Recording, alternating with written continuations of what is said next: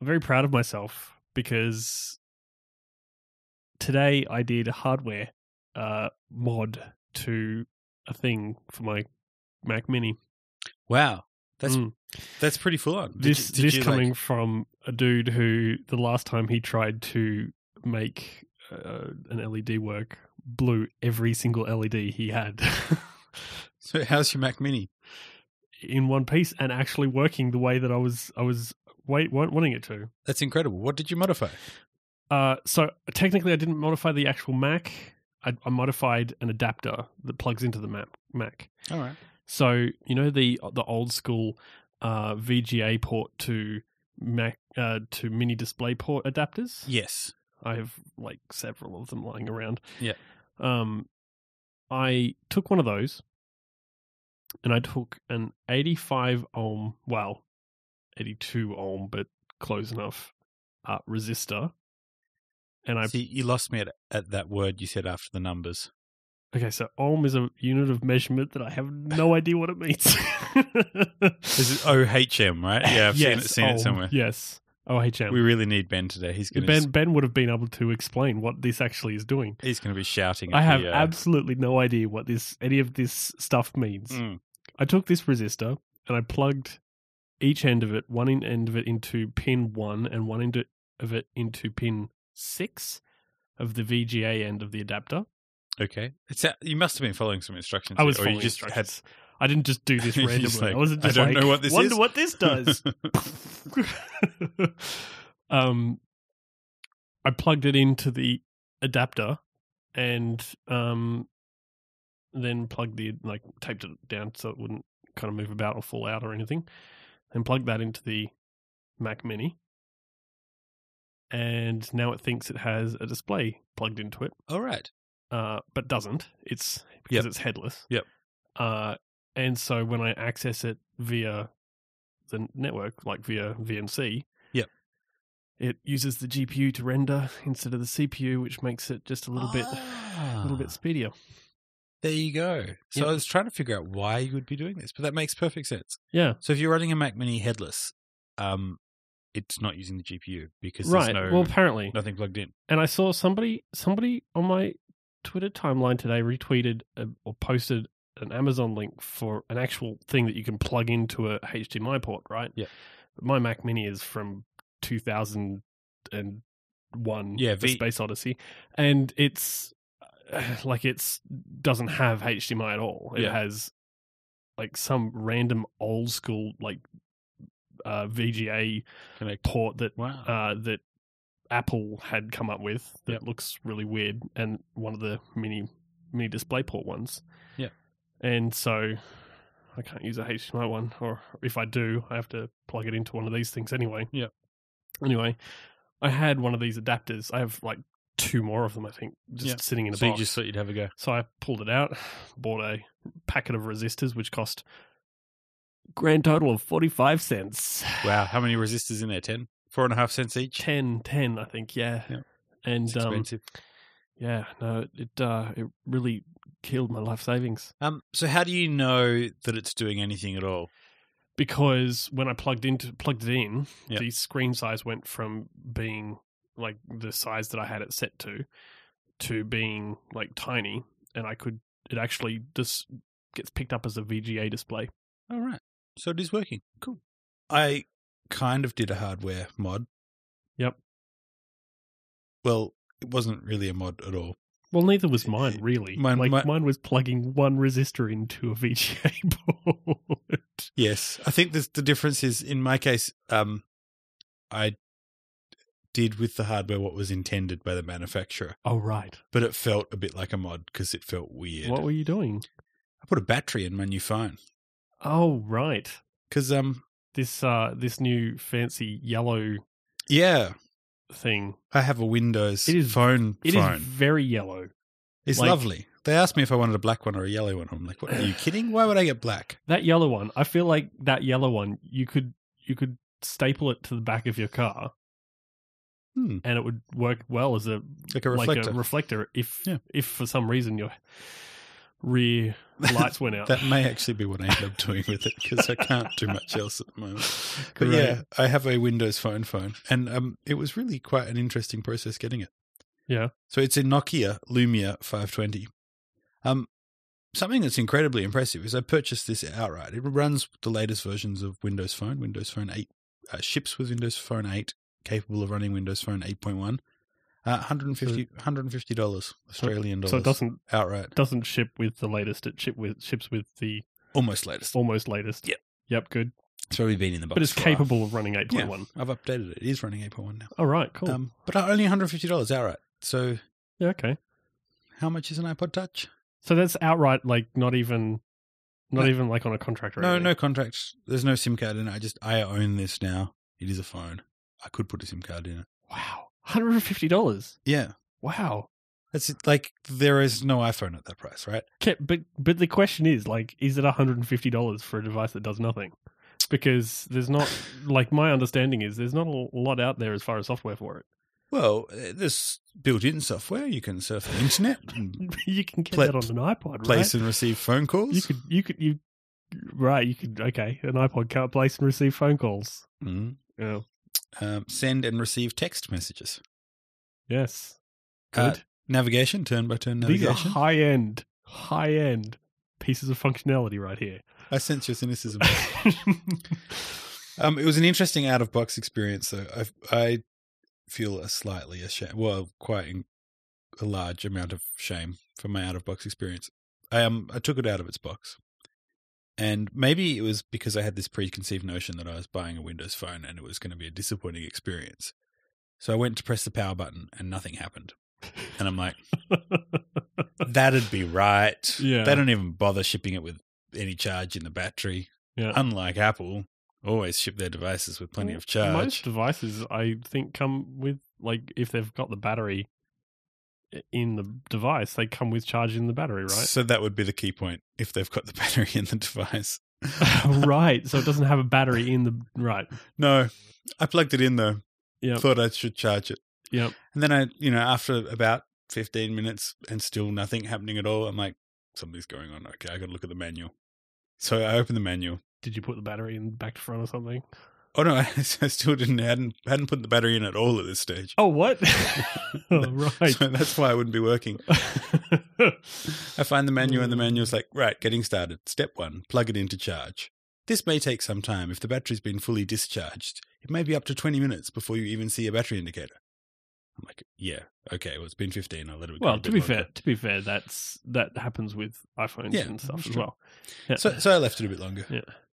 About 45 minutes later, I'm like, okay, there's something not right here. This is just wrong. So I have a look again. Still nothing about any battery, but there was a little diagram in the little tray it was sitting in that shows you how to put a SIM card in. Oh. And to put a SIM card in, you've got to you've basically got to flex and twist this plastic cover, just wrench it open. Like there's no. Okay, so I'm watching you try to do this right now, and it looks difficult for starters. And painful. But also, like, if you did this to any other phone, I feel like it would feel like you were breaking it. There we go. There we are. Got it. And that's when I noticed that there was no battery in it. Right. So, of course, I went and found one and plugged it in. And it actually had some charge. Turned on straight away. I suppose if this was going to be your regular phone, you probably would have noticed that fairly quickly because you would have put a SIM card in it. Yeah, I just don't intend to put one in this one. So does that count as a hardware mod? I don't think so. Probably not. Despite having a battery in it now, I was really excited. It's still useless? Well, I was really excited. I was hoping I could come and we could spend this whole episode talking about Windows Phone development. And I got this on Thursday, I think. So I've had a few. We've had a few days. 4 days, 3 days. We're recording this on a Sunday night, so several days, yeah. Several days. So far, I've been struggling. Yeah. So how are you developing? Because you've got a Mac, right? And you need Visual Basic? Visual Studio. Visual Studio. Yeah. Sorry, I don't know what I'm thinking of. So I should explain why I've got this. First step, I'm not really intending to become a Windows Phone developer. I'm been asked to quote on an app where there's an existing Windows Phone version and they want an iOS version. And so you're going to port.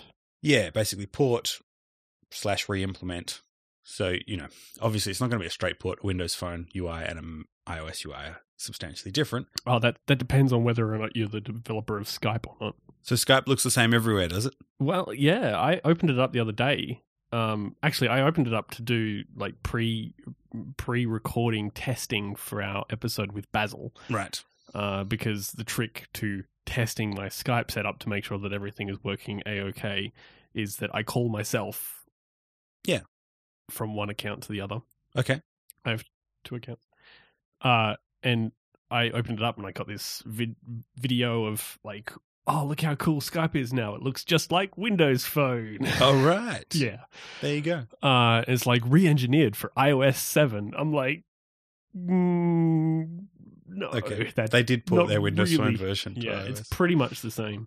So I don't think I'm going to do that. But even so, I think it'll be useful to be able to see at least the Windows Phone version running on a phone. Yeah. Haven't got that far yet either. And perhaps also the source code, to see how it's dealing with network calls and things like that, and any logic that might be in the app, having to invent it myself from first principles. Well, Ben would be useful for that, wouldn't he? I mean, because you work with Ben, and so, wouldn't Ben be useful for that, given that he used to do .NET or something back in the day? Probably. I think we could, and I've done bits of C#. I actually really like C#. We've been using it with another client using Xamarin. C#'s really nice. So I was like, I don't think I would have gone and gotten a Windows Phone or Visual Studio for it if I didn't have a good reason to, and this project gives me a good reason to. Yeah. And having done so, I was excited about having a play with it. But unfortunately, the process of getting up and running has been so painful. My excitement has completely gone, and now I'm just depressed about the whole thing. Yeah. So I ended up installing Windows on VMware on my Mac. Yep. Runs incredibly slowly. I'm not sure that was a good idea. It took about a year to download Windows. And to install it would have taken like 2 or 3. Yep. And then to download and install Visual Studio. Yep. And I still can't even run Hello World because the simulator doesn't work, and I'm guessing it was complaining about some hypervisor process not running. I think it could be because I'm trying to run a virtual machine in a virtual machine. That could be problematic. That probably could be. I think the Windows Phone emulator is a virtual machine, and if I'm running it in VMware... You might have to boot camp. Yeah, maybe. Or I could run on the device if I could get any apps to deploy to my device at all, and I can't. I'm just getting some weird, random error message that says, please contact your software vendor. Well, look, let's be honest. Let's see this thing from both sides of the coin. At least you managed to turn it on. After I got the battery in. But I did actually, so I took some notes because there was some stuff that I was kind of impressed with about Windows Phone. Yeah.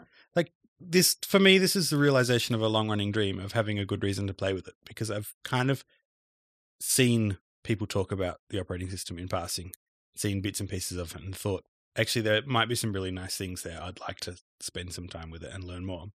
Yep. And that's turned out kind of to be true. So there's some stuff that in Windows Phone that I think is nice. So I can see where some things may have inspired features in iOS. Like it's got that, you know how iOS 7 brought in that sort of 1 or 2 pixel progress bar for the web browser loading? Right, and it runs along the bottom of the... Yeah, yep. It's got the same sort of thing right near where your address bar, there's a sort of 1 pixel that runs across. To be fair, doesn't like Android have that as well? Chrome do that? See, I don't know who got it first, who took it, who inspired whom? I think they all kind of inspire each other, very intermingled. Yes, I think that's probably the case. Mm. The other thing that I like, and I think Apple do it as well, is they pick up the color. Right, so you were saying I bought a yellow one. Yeah, that yellow has been picked up throughout the OS. Yeah, so I think they do that color with the 5C. Yeah, yeah, and also iPod Touches. So if you get a color, I've got a pink iPod Touch, and when you launch it, you get a pink lock screen and springboard image. Okay. Is that based on the wallpaper or just based on the... Based on the wallpaper, yeah. Okay, so you get a pink wallpaper. The wallpaper that comes with is the color of the phone. Yeah. Mm. And then because iOS 7 has like lots of layers of translucency, you see that. You see that through everything. Yep. And I think Apple's way of doing it is a little nicer and a little bit more subtle. With Windows Phone, it just feels like I'm being hit with a yellow hammer. Oh wow, that's just yellow blocks. It's just yellow everywhere. So the tiles in the start interface. I don't even know, what is it, Metro? What is that interface called these days? The Windows Phone design. Windows Phone style. Yeah, that's really great. I don't know, because it's actually but also all the in tiles, Windows. all the tiles are yellow except for one or two of those. So Yeah. There's a red one there and somewhere. everywhere, all the UI controls, like keyboard, the key highlight color is yellow for the progress bars, yellow for everything. So it just basically picks it up as like a highlight color. Yeah. Mm. And so I think that's a little bit too. It's not very subtle, but interesting. What else did I think was kind of interesting? Well, so most of all, I'm actually disappointed. It kind of feels like I felt up until I used Windows Phone. Right. I kind of felt like it was this really nicely designed UI that was completely authentically digital, I think is the phrase. Well, that's what a lot of people say about it, right? Because it's so different to what Android and iOS are doing, which, to be fair, are similar. Yep. It was entirely novel, and it was not trying to make any reference to things outside of the world of computers. It's just these are pixels on a screen, and they're internally consistent, but not trying to say this is like something in the real world. None of this. Wow, the word's gone from me. It's been so long since we've been talking about it. Leather, wood grain. Oh. It's gone from you too. So editing this out. Skeuomorphism. That's the one. So no skeuomorphism at all. So I was kind of excited to be able to play with it because I had high hopes for it. But it actually feels really dated. Since I think when iOS 6 was the OS I was using, Windows Phone seemed futuristic and cool. And now that I'm using iOS 7 and 8, Windows Phone feels kind of daggy and old. So maybe I'm not judging it fairly because I'm using the most low-end Windows Phone device you can get, and it's like a really low resolution and kind of slow processor. But it just feels like so minimal in the design that it's not minimal in a nice, polished, elegant way, but it's minimal as in really simplistic because we can't actually manage anything more than flat colors and lots of text. Can you do like wallpapers and stuff like you can on other devices? I haven't really played with it. But maybe that would do the job. There's a lot of screens that just look like black and white text, like white text on a black background. And it feels really uniform. Like you can't really tell the difference which part of the OS you're in or which app you're in because everything looks kind of white on black with little bits of yellow because my phone's yellow. Anyway, if there are some Windows Phone fans out there, please tell me how I'm completely wrong and what I should be looking at to get the sort of see the best of Windows Phone. Indeed. I am determined to play with the DevTools a bit more because I'm interested. So I'm going to persist and see if I can get apps running somewhere, either on the simulator or on the device, and report back as to because I'm kind of interested, like what approach there is for development. I had a quick look. I fired up Visual Studio and created an empty project, and you can see you can use C# or VB or JavaScript or Silverlight or HTML. Yeah, so you can do a whole bunch of different technologies to build exactly. it out, which I think is kind of Microsoft's shtick. It's actually really interesting that you say that because this is one of the reasons I've enjoyed developing with Apple technologies. Yep. Is because Apple seems so opinionated. They're like, there is one way and we think it's the best way and you should do it this way. And, it's an unambiguous message from Apple. There's no confusion as I'm going to go a new project. What should I use? And Microsoft has been the opposite. They're sort of like, there's no one way. You can do it however you like. VB, C#, F#, whatever language you like, whatever, you can use XML for your interfaces if you want, or you can use WinForms, or you could use... I don't know, is that the sort of thing that you want from... Like, do you want an environment where anything is possible? Like, you had this problem with Swift, right? Where all of a sudden you can use, like, classes and enums and structs for all of the same thing. Yes, this is what I'm complaining about. Yeah. I don't want a choice. I want there to be an opinionated... A structure. Yeah. I sound like such a... I need my structure. I need my constraints. Give me the lines that I can paint within. None of this empty canvas where I'm free to choose whatever I like. Freaks me out. I think opinionated, like being opinionated in that regard, is perfectly acceptable, and I don't think. Oh no, I agree. That's what I like. And I'm actually disappointed when you mentioned Swift. I think we've got a really big, like, Apple has gone from being so opinionated where you say, okay, you want to develop for iOS or Mac, you use Objective-C as the programming language, Xcode as the IDE, and Cocoa as your framework, and there's no ambiguity, no question about it. Mm-hmm. Whereas now it's well, you could use Objective-C as the language, or you could use Swift. Yeah, but I think this is just a kind of point at which we're seeing the tail end of one and the beginning of the other. I think over the course of the next few years, what we're going to see is that Objective-C by itself will probably start to fade out, and people will start using Swift more, and Apple will very likely start to kind of push it more and be more direct, as in the same way that all of a sudden they're all like, you guys should use auto layout. That would be really good if you used auto layout and use our new size classes because they make things different sizes. Because that's the sort of thing that Apple will do. And I feel like they'll do that with the language as well. Unless they don't. Well, yes, unless they don't. So, Cocoa Java was a thing. Yeah, but that's not a thing anymore, right? Exactly. That's my point. It's like there was a period in the not so distant past where Apple's like, okay, so there are 2 languages you can choose from. You went to, I think it precedes Xcode. You went to Project Builder and you go File New, and you go New Project, and like right there was a Cocoa Java app or a Cocoa app, as peers. Now, I don't think Cocoa Java ever got much widespread adoption or mindshare, and I don't know that Apple was really saying this is the future. Go and embrace it. But there was a kind of experiment where they're like, no, we'll support another language, up until the point where they decided not to.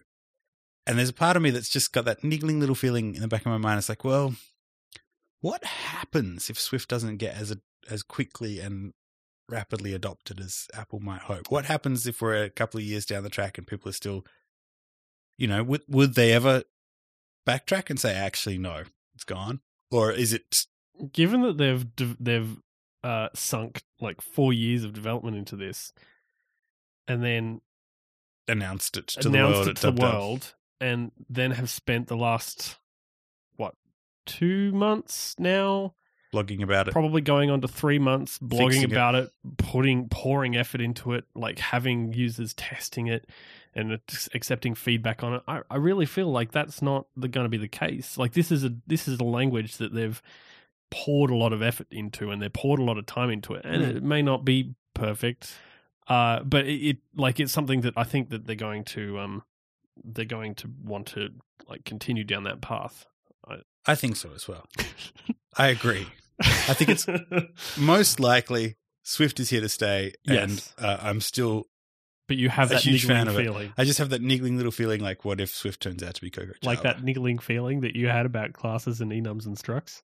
Oh no, I'm kind of. You're over that now. Yeah, I'm a little bit over that. I've been writing enough Swift. I think you'll be over it, over this idea that this Swift niggling will go feeling. Away Yeah, very shortly. Before we move on, I should probably introduce the show now that we're so many minutes in. So hi, you are listening to Mobile Couch, and this is a tech show that isn't sponsored by Squarespace. We talk about mobile development, or rather development for mobile devices, and this show is hosted by Jake McMullen. Hello. And usually Ben Trengrove. But he's not here. Because he got married. Congratulations, Ben. Good work. Good work. Actually, you know what? That's something that my brother sent me a text message when I got engaged that literally all it said was, good work. Yep. So good work, Ben. And also myself, I also host this show, it turns out. Jelly, a.k.a. Daniel Farrelly. And this is episode number 39?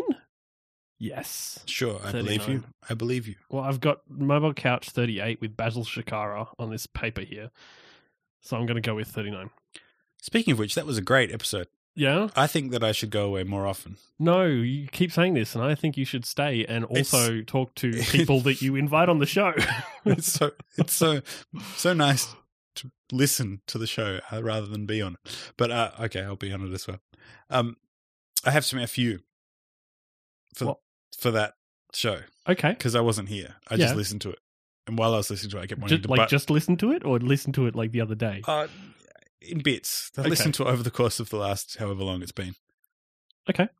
Well, like, obviously you're a big fan of Basil and his work. We deduced that during the show. So completely accurate. Yep. By the way, I think I have met Basil. He doesn't remember me clearly. Okay. I think we met at poor Jake. I could be wrong, but I think we met at a Samsung BARDA Developer Day. Of course you did. And see, this is just like Apple with Cocoa Java, Samsung with BARDA. I don't even know if it's still a thing. Apparently, it was going to be their operating system. Yeah, wasn't that the one that they were going to spin off of Android or something? No, it wasn't at all related to Android. It was a completely different smartphone operating system. It was like they were going to have Was this pre-Android? No, alongside Android. So Samsung was saying that they would have their smartphone strategy. This is what they told us at the Samsung BARDA Developer Day. Right. Was like a double-pronged strategy. They were going to have Android on their high-end devices and their own BARDA operating system on their lower-end but still smartphone devices. Right. And they were encouraging us all to come and develop BARDA apps. For low-end devices. With a really horrible C-based APIs. Anyway, I think I met Basil there. Maybe I met someone else who I became a fan of. This is going to be something that we might end up doing, like, feedback every week, just you guys going back and forth. Have we ever met? That wasn't my FU. Oh, okay. So the show, the reason I thought he would be a good guest, and I think he turned out to be a good guest. I think he did as well. Because he had an interesting perspective on this whole how can you make it as an indie dev question.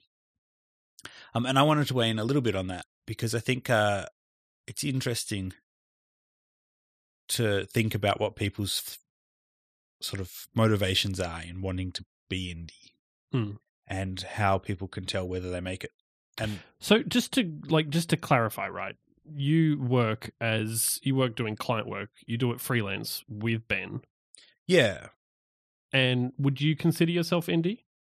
Well, see, this is where I was going. I don't know. I don't think I need, I don't use that term to describe myself. No. So probably not. But I guess I think that there are probably lots of motivations people have for wanting to do their own thing when it comes to software. And some of those I certainly think apply to me. And that's kind of what I wanted to get at. So I haven't found a way to make money selling software to people who want to buy it. Okay. And good on Basil for doing as good a job as he is, and good on everyone who is able to do that. Because it seems, from my perspective, it seems really hard. It seems like that's a really hard problem to solve. Yeah. And it's something that you have to continually work at. You've got to have a lot of stamina for and commitment to your software products, and to keep at them, to keep up with the marketing, keep working on them. So I haven't figured out how to do that, but I have found a way to make a living in writing software. And the way I've done that is to find people who want apps written, who are willing to pay to have the apps written. So it's not that there are people willing to buy them in large enough numbers to cover my time in writing the code, but it's there other people out there who want the apps to exist enough that they're willing to pay me the money to cover my time writing code. Yeah. And I think that that's an easier thing to do, because these days I think there are more and more people who feel having an app is a necessary part of their business.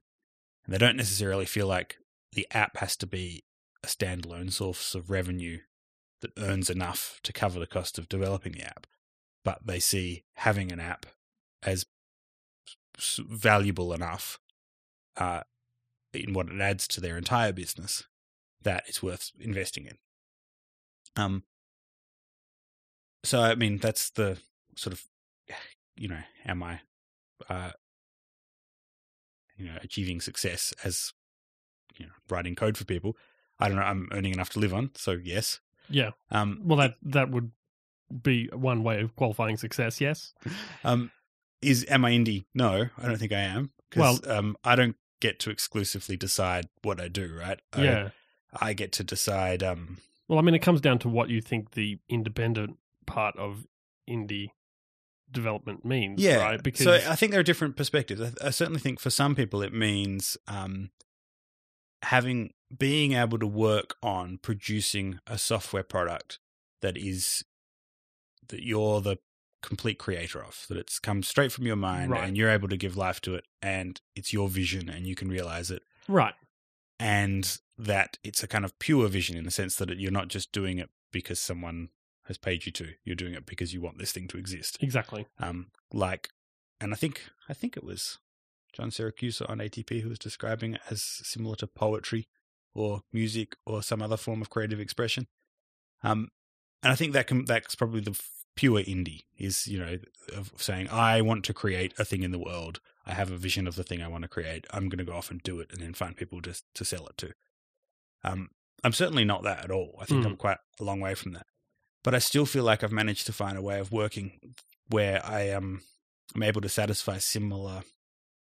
Well, you're independent, as in like independent of, I want to say the man, but like no one tells me what to do. You don't have a boss. You don't have, you don't have like a structure in which like you work. You work for yourself, and so you make decisions. You might not make decisions about like the projects, like how the projects turn out in the end, because obviously you have clients and the clients make those decisions for you. But but you can kind of steer that, and you also choose the projects that you're actually going to be working on, and kind of you're independent in that sense. Yeah. Yep. I think that's right. So I've got a much greater degree of autonomy than I would have in another type of job where I've got an employer. Right. Like I have in my current 9 to 5 day job. Yeah. So for example, hours 9 to 5 where day job. I literally go to work and I get given a task and I do the task and I get given another task and I do that task. Yeah. Yeah. My situation is more where I guess I find clients that want work done for them. I agree to what work I'm going to do, and then I figure out when and how to do it. So I still, when you say I don't have a boss, when you do sort of client work like this, your boss, rather than having a single person boss telling you what to do, you have however many clients you've got, right, all telling you what to do. So I've got like lots of them. It's somewhat different. It is, because clients are kind of more like customers. They're kind of like clients are kind of like the midway between a boss and a customer. Yeah. I feel, because obviously with like when you're producing an app that you're just releasing out into the world, aka Basil with B, myself with GIF wrapped, right? You have your own, like, obviously you forge your own decisions and you make the decisions about what the app's going to be.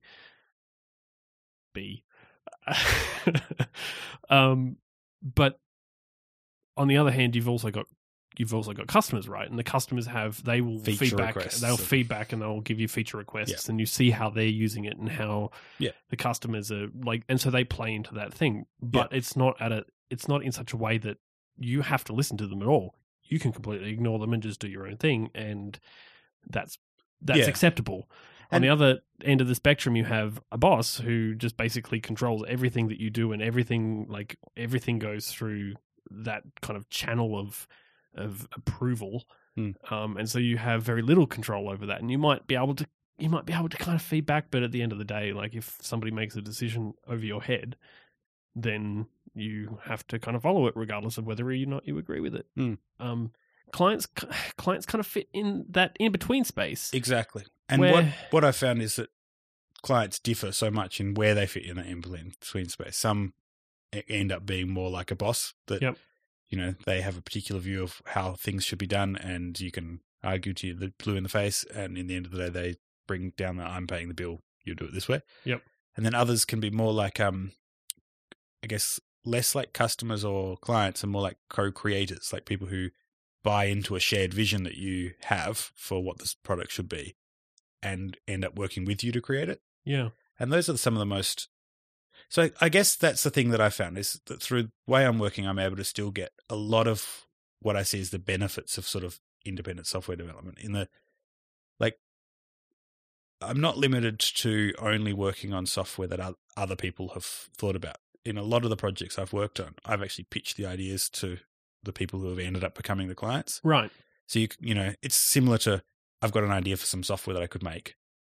And instead of saying, okay, I'm just going to make it and then sell it, it's like, okay, who might value this software? Who might think that it's worth this software existing so much that they're willing to contribute to the creation of it through paying me and through contributing their resources? Right. And Canberra's a great place for doing that. We're in the capital of Australia here, and there's lots of national cultural institutions. Yep. And it's great to be able to, you know, approach people and say, I've got this idea of an app that people could use to explore your collection, or I've got this idea for an app that visitors to your organization could use to enjoy the experience more.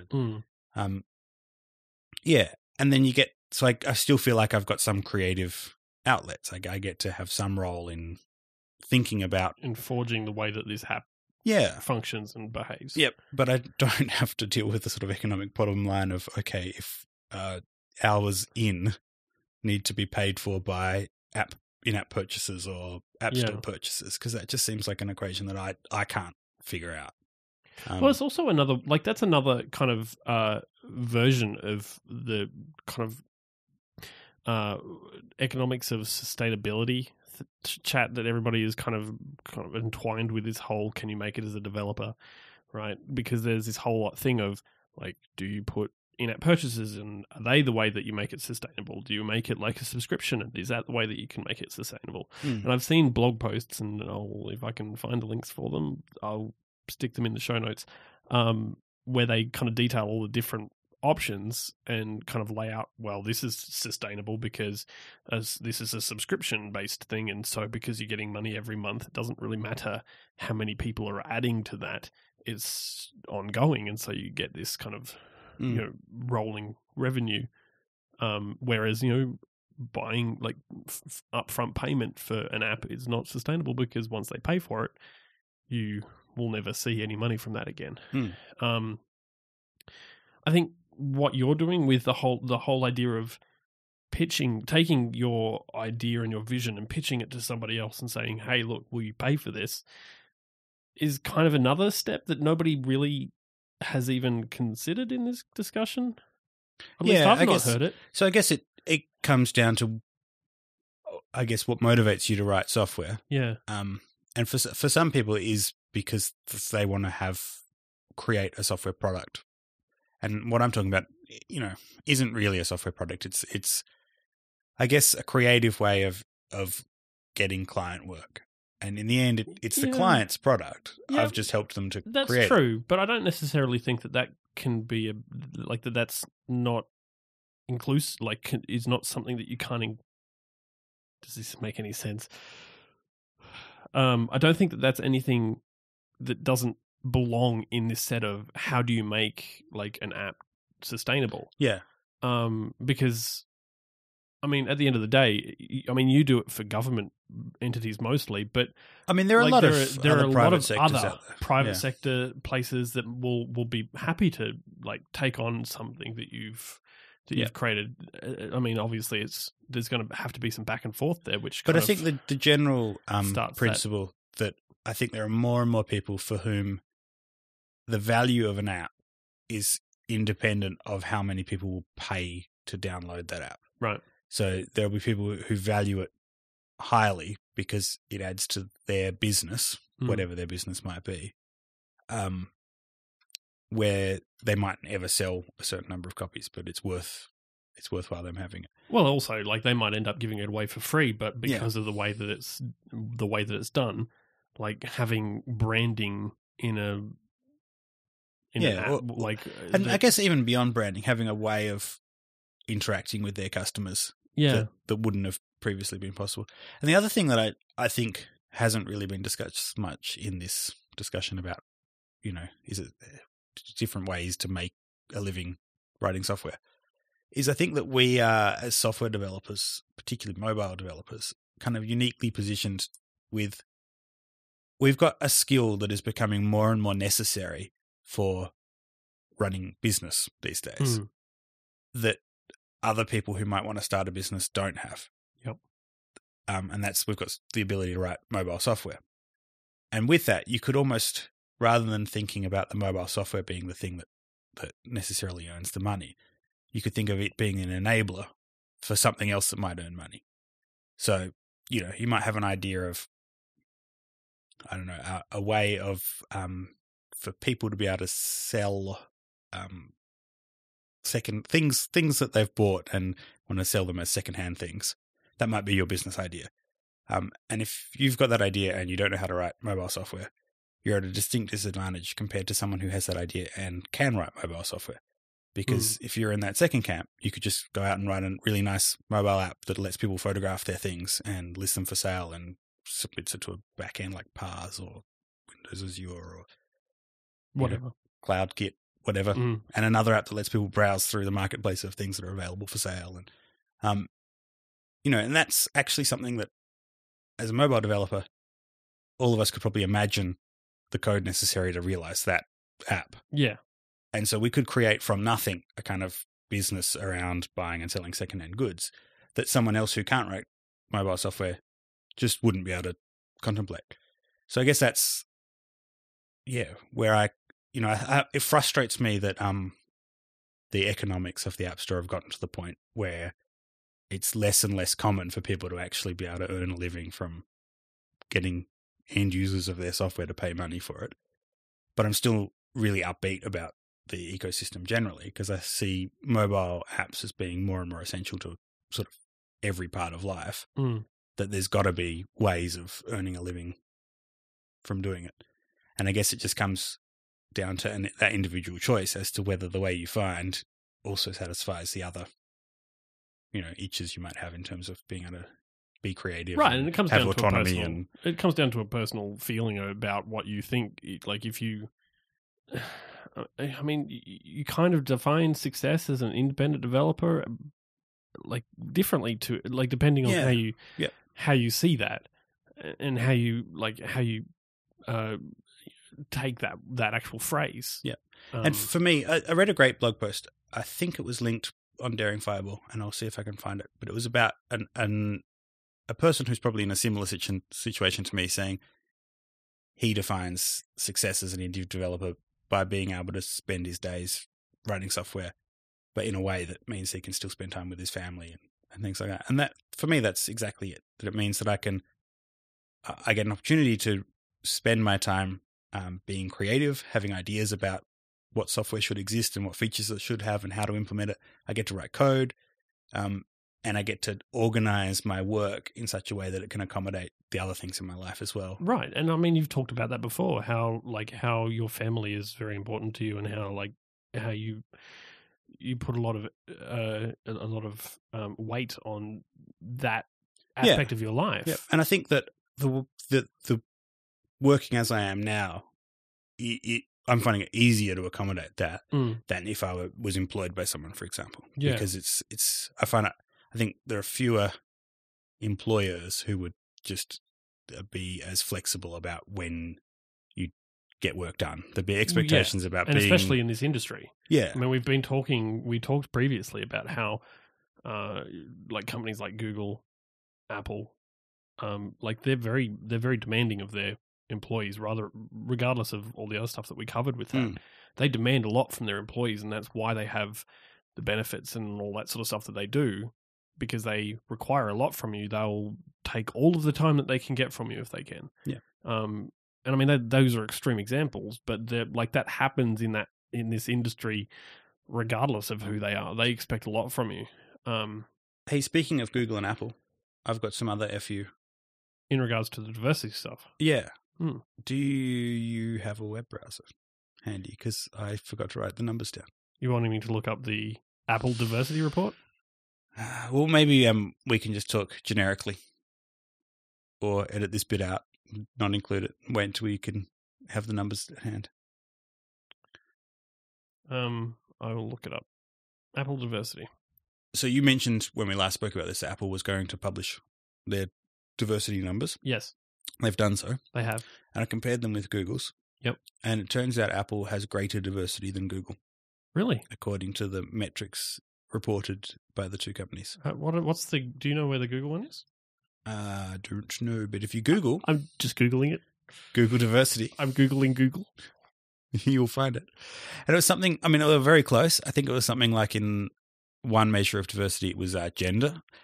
I think both Apple and Google had around 70% male, 30% female employees. So are we talking about in like just overall? So it seems like there must be some government requirement to report along these lines in the US, because both Apple and Google seem to report. They have the same metrics. Yeah, and it's US-based employees, and there were either overall technology-focused employees and employees in management.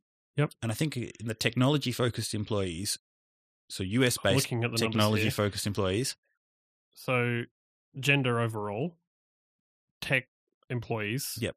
80% male for Apple, 20% female for Apple. Google, tech employees, 83% male and 17% female. There you go. So Apple have got a few percent not much more, not female, by much, not by much, and in both cases that's pretty appalling.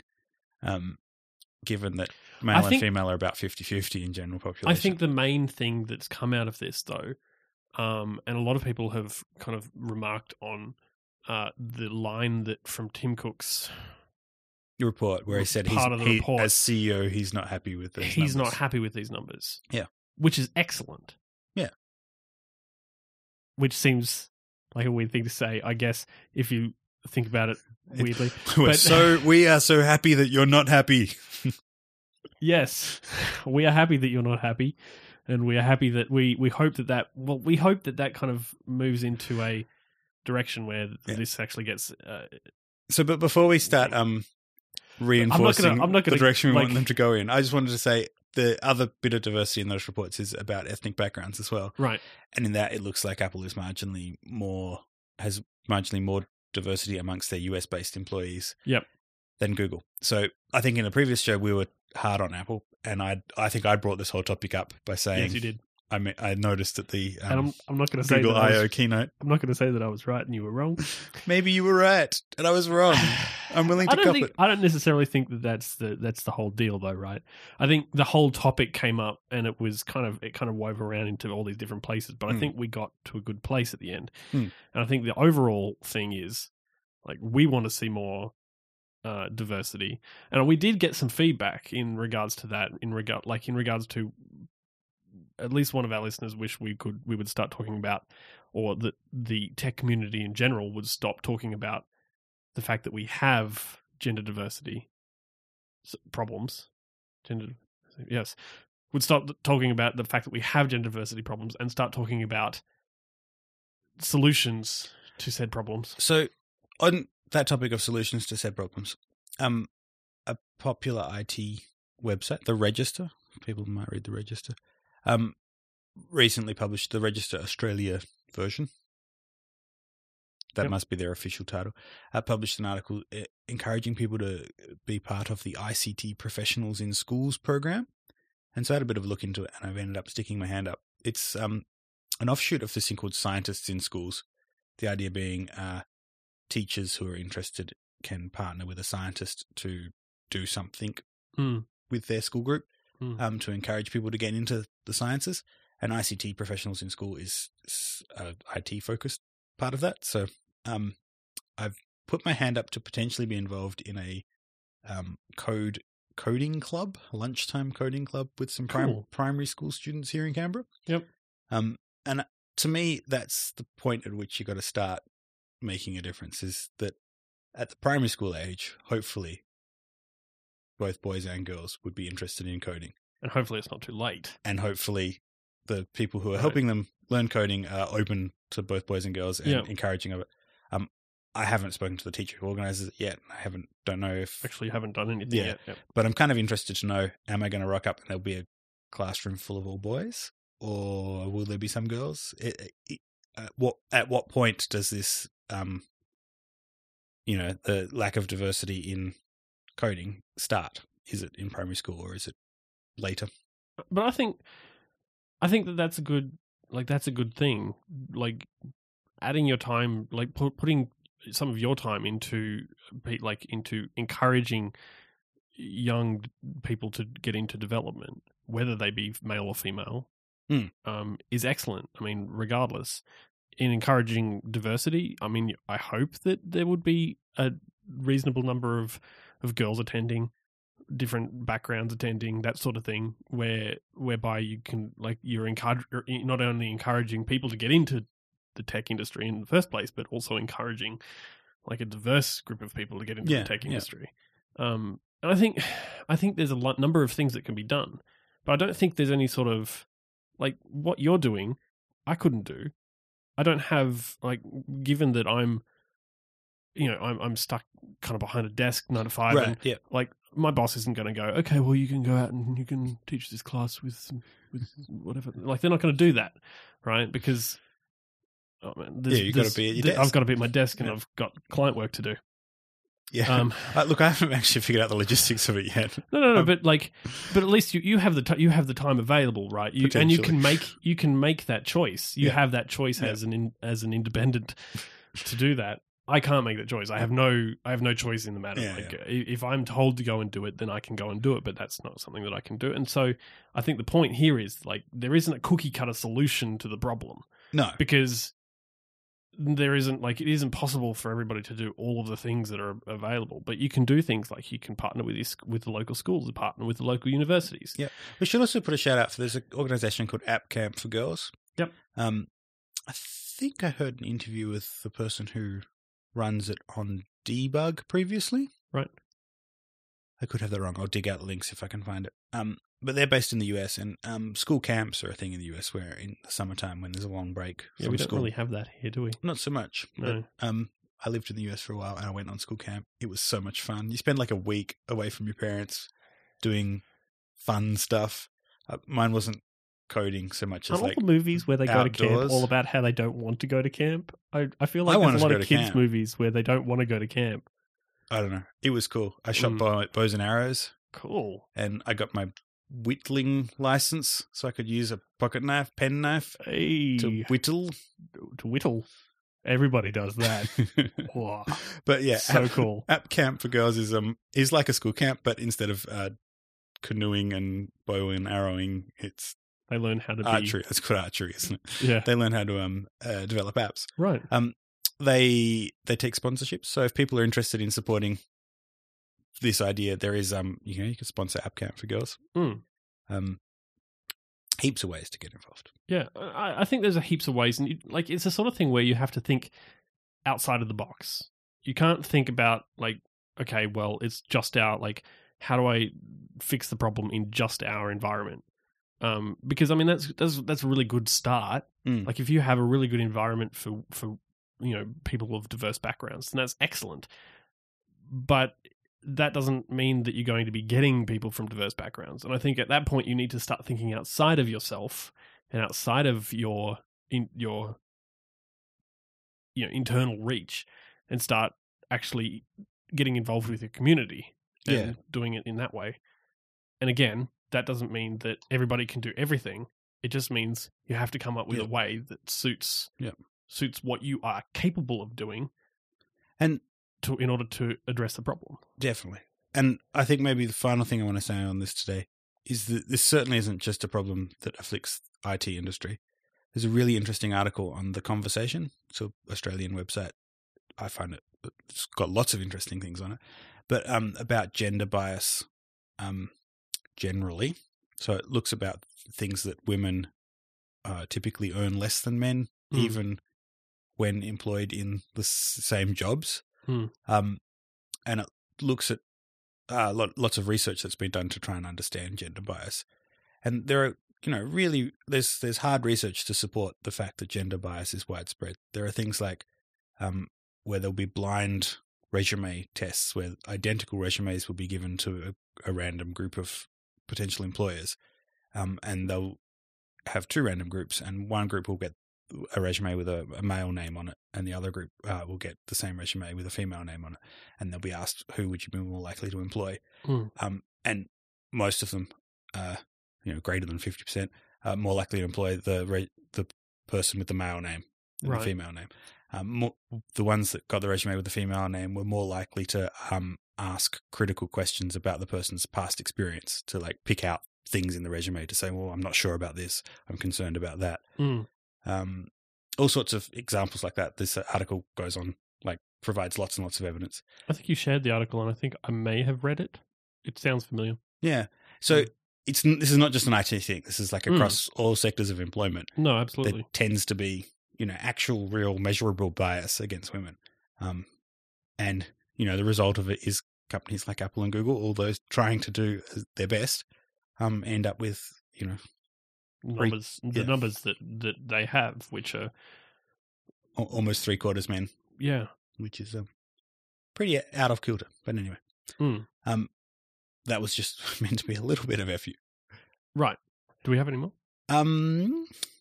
Please note that we're doing this at the end of the episode. John Syracusa would be angry. Hang on, this is the start. I've still got a topic. Oh, what? I haven't really. Guess what? Guess what I want to talk about tonight.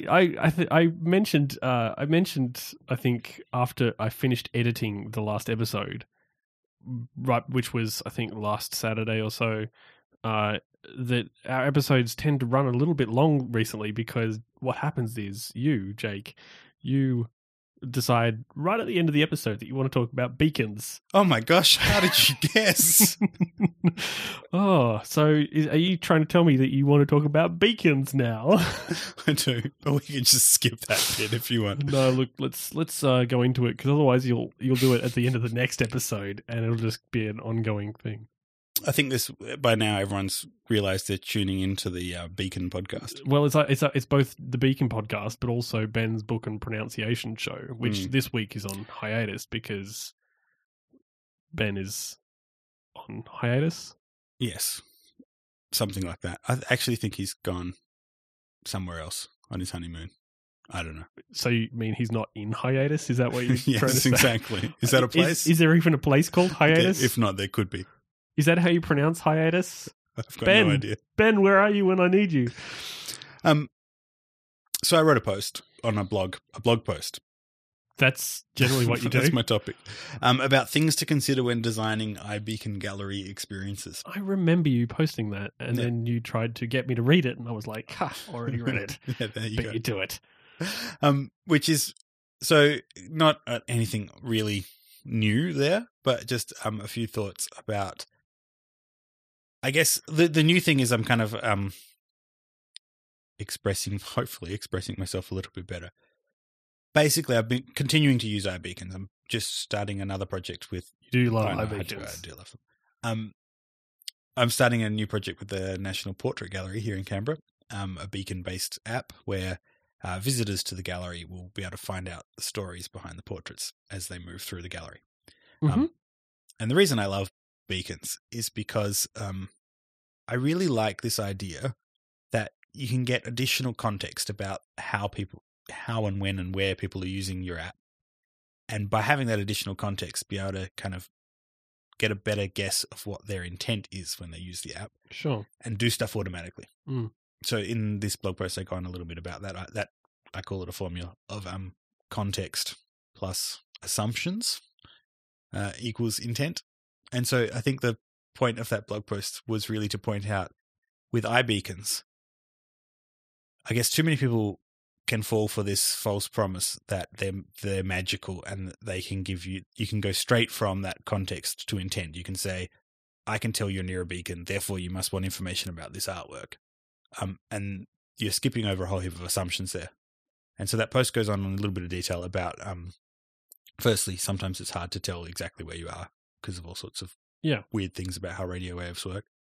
Secondly, even if you can determine where someone is, there's a big jump to then assume what it is that they're interested in.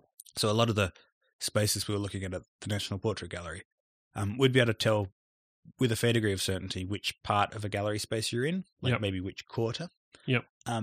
But from, even assuming we knew exactly where you were, from a particular position, you could see, you're physically close to 3 or 4 works, so they might be the ones you're most interested in at the moment. But you can see maybe 10 works because you can see works across the other side of the room to where you're standing. And some of the works across the other side of the room are physically really large, like take up a whole wall. So chances are, if you were really interested in those big works, you'd actually stand a fair distance away from them to be able to take them all in. So you can't assume that because you're physically close to one work, you're more interested in it than a larger work that's further away. Right. Because I don't really know what you're looking at or what you're thinking about. Mm. And then finally, there's another scenario where you may be seeking out a particular work, and in fact, it might not be in your field of view at all, but you know it's in that gallery space, and you've walked in. And so, yeah, I guess what I was getting at is that need to balance using these technologies to try and get the best context we possibly can about how people are using the app and where they are, minimize the assumptions we're making so that we can, have the best guess of what their intent might be. And I was kind of interested to ask you, I think this is a trend that's going to pick up in apps generally. I don't think it's just iBeacons. I think more and more apps are going to use sensors and things around in the world around you to kind of figure out the context and take better guesses. And I was going to ask you if you've encountered that already, where there are apps that kind of do that for you, or... Not really, or at least not ones that I would use on a regular basis. I've used ones like when I went to San Francisco for Dub, I put an app onto my phone that would detect a beacon when it got close and alert me that it was coming. The point of this app is that you put a beacon in your luggage, your checked luggage, and you can sit off to the side until your bag arrives, at which point you get a notification to say your bag is That's now fantastic. Aren't beacons awesome? It didn't really work. No. And here begins my issue with Estimote and their beacons that don't allow you to change the battery. Oh, the battery was flat. It was fine when I left, and it was it seemed to be flat when I thought you were going to tell me that all of the suitcases coming off the plane had Estimote beacons in them. Well, I mean, even then, you assign the beacon, right? So it's not like you're going to get it picked up by every beacon. Yeah. But the idea is really cool, and had the beacon actually been fully charged and good, I can see this as being a thing, right? Where it luggage tags will have beacons in them, which can be picked up by an app, an accompanying app that will tell you when your baggage is arrived, and so there's not going to be this great big pile of people at either end of the baggage carousel because that's waiting. The direction that they come out, and so everybody kind of crowds around the things hoping to get theirs first. Yep. And meanwhile, you can just sit off to the side. I mean, I did sit off to the side because my bag is bright orange, so that's the other technique. It wasn't super difficult to spot it coming. But I reckon so. It's not just. I think it's not just beacons that are giving us this extra context. There's another good example. The motion processor. The fact that you can tell whether you're walking or driving. I use that all the time, actually. And do you ever do that transition from driving to walking, and it just does that with the turn-by-turn directions? No, but see, I use the motion detection, so the M7 chip that's in the iPhone 5S. Yep. I use that with accompanying David Smith's Pedometer Plus. Pedometer Plus. Yep. Which I am terrible at. I'm terrible at getting enough steps. I had a Fitbit. I'm orange. I'm orange every day. But I check that regularly to see how I'm going and if I've had bad days, and usually my bad days are on the weekend when I don't, walk to work. So the thing that I quite like is that idea of using the sensor to get context for some other app, like when you're going from walking to driving. Yeah, exactly. Yeah. And also, this is where handoff and the continuous experiences in Yosemite and iOS 8 are going to come in, where your phone will know and your computer will know you've approached with your phone in your pocket. Actually, that's another one that I use. I use Knock to unlock. There you go. That's another good one. The other thing I had in that blog post was something I use all the time where context is used to figure out my intent is just the music player on my phone or a podcast player. If I'm driving my car, I'll have Bluetooth on and the audio will be coming out through my car's speakers, and I'll pull up at my destination. And before I take the key out of the car, I put my headphones into my headphone port because I want to keep listening, and then I take the key out and get up and go, and the audio keeps playing. It doesn't stop. It doesn't stop. Whereas if I take the key out before plugging my headphones in, the audio stops. And it's kind of obvious, right? But someone's actually coded that. Someone's gone, okay, if, a headphone gets put into the headphone jack, then obviously this person wants to keep listening. If there's no headphone plugged in and the Bluetooth thing turns off, then pause it because they won't be able to hear it. It's... Speaking of audio, you've just pulled out this... I pulled out these headphones. Like, is it headphones or is that a sculpture? The headphones. These... They look like a thing of beauty. So the reason I'm pulling out these is not to interrupt you and to draw your attention away to these rather marvelously designed headphones. These are the Parrot Zik, Z-I-K, Z. For Americans, it's Z. It's not Z? It's Z. Is it? Yes, Z. But that doesn't work when you're doing Dr. Zeus because it doesn't rhyme with B. Yeah, well, Dr. Zeus can't be right all the time. Anyway, so these headphones I bought because I've been I was waiting till September to see, and I think we've discussed this before, that I was really interested in seeing what headphones would be like now that Apple have bought Beats. Yeah. I couldn't wait. I was not capable of waiting. You're commuting to and from work. Yeah, because I'm walking to and from work all the time, and so I wanted some good headphones that I could listen to. You will notice, listeners will not, because they can't see them. These are wireless. They don't have a cable. So the whole point is that I could, have these. I don't have to worry about unplugging a cable, because the headphones that I'm using right now are the headphones that I was working to work with, and these obviously have a cable and that's plugged into the amp. So I'd have to unplug that and fiddle around with the cable, and then I'd walk to work. These are wireless, so I don't have to worry about that. So does Bluetooth have support the highest fidelity audio? It's pretty good. Audio it's files, really nice.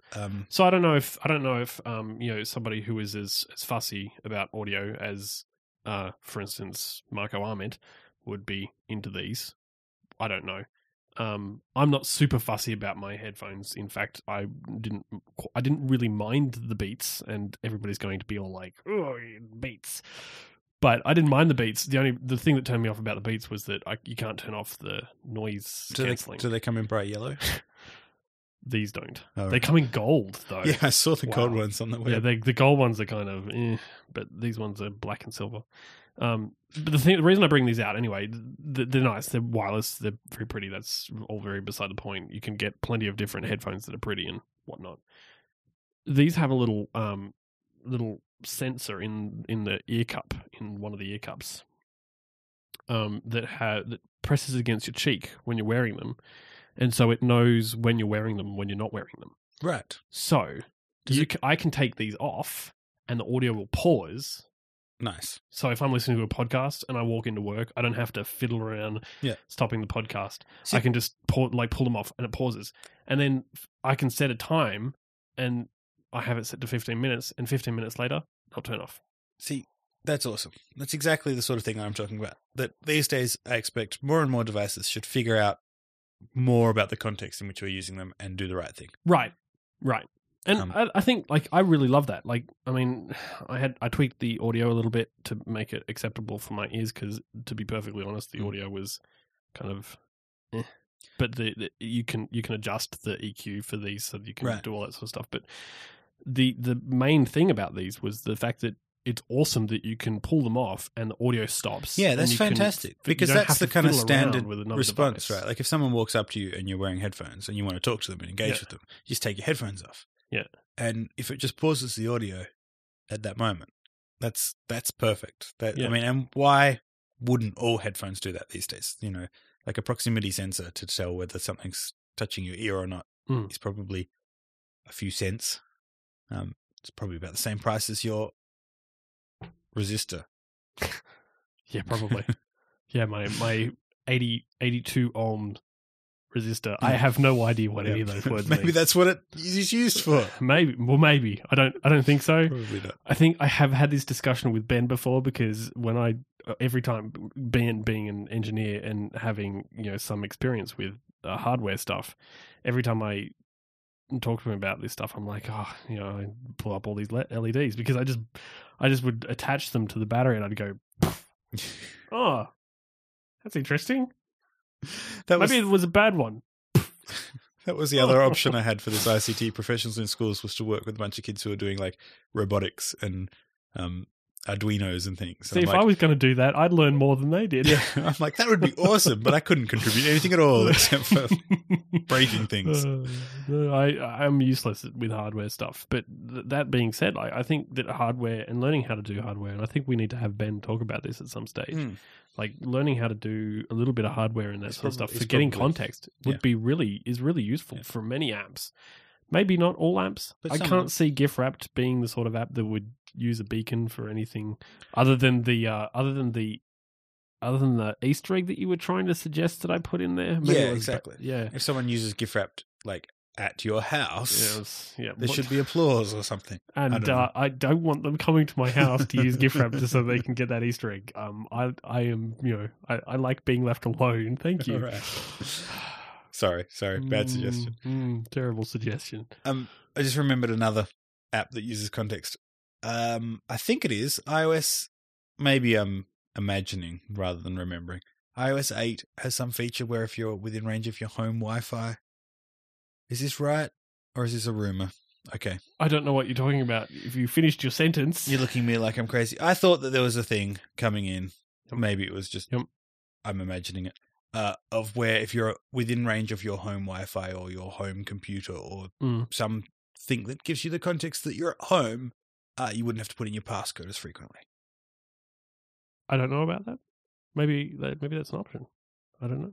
Let me have a look at my. But there's another idea. There's another potential source of context is what Wi-Fi router am I near. Side note: did you notice that prior to our after our discussion about the reaction that your phone will have to those two words? Those two words, yes. Which this won't respond. I've turned it off, but also nowadays it only works if you have it plugged into power. That's why mine stopped working. Again, context. Maybe. Yes. Well, is it? No. I had this discussion with somebody, I can't remember who, but it doesn't seem like that would be that much use, given that, you're going to want to use that feature in around the car? in other places. Hands-free in the car? Yeah. Maybe that's what it is. But see, then, and even then, if you're at an office, the only time I've ever had it to work when I didn't want it to work was, other than when I listened to the episode where you said, don't do it.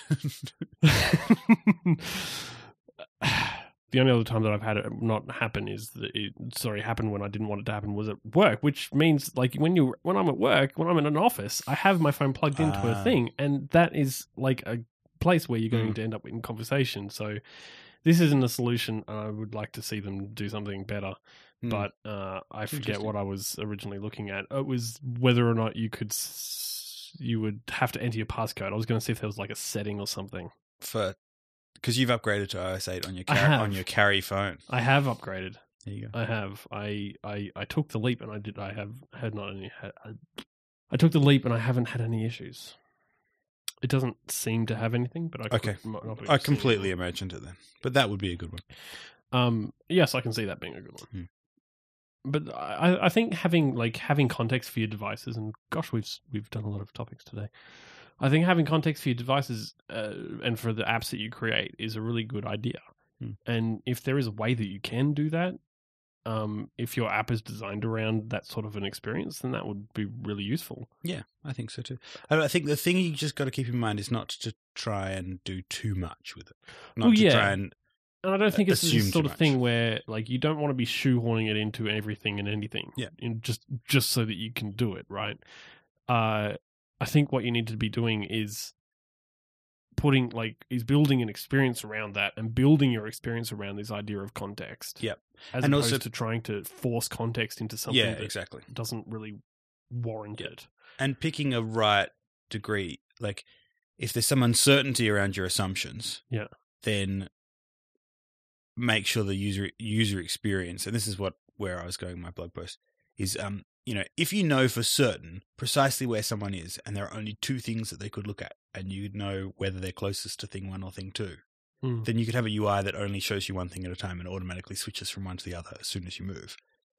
But if you can't get that, if all you can get to in terms of the best accuracy in terms of understanding where people are, and then also uncertainty about, well, what do they want given there are so many different options in this place, then make sure that the UI accommodates that. So I think with this National Portrait Gallery app, we're going to have something like, we'll know for certain which gallery space you're in. Yep. And then within that gallery space, there's a certain number of artworks.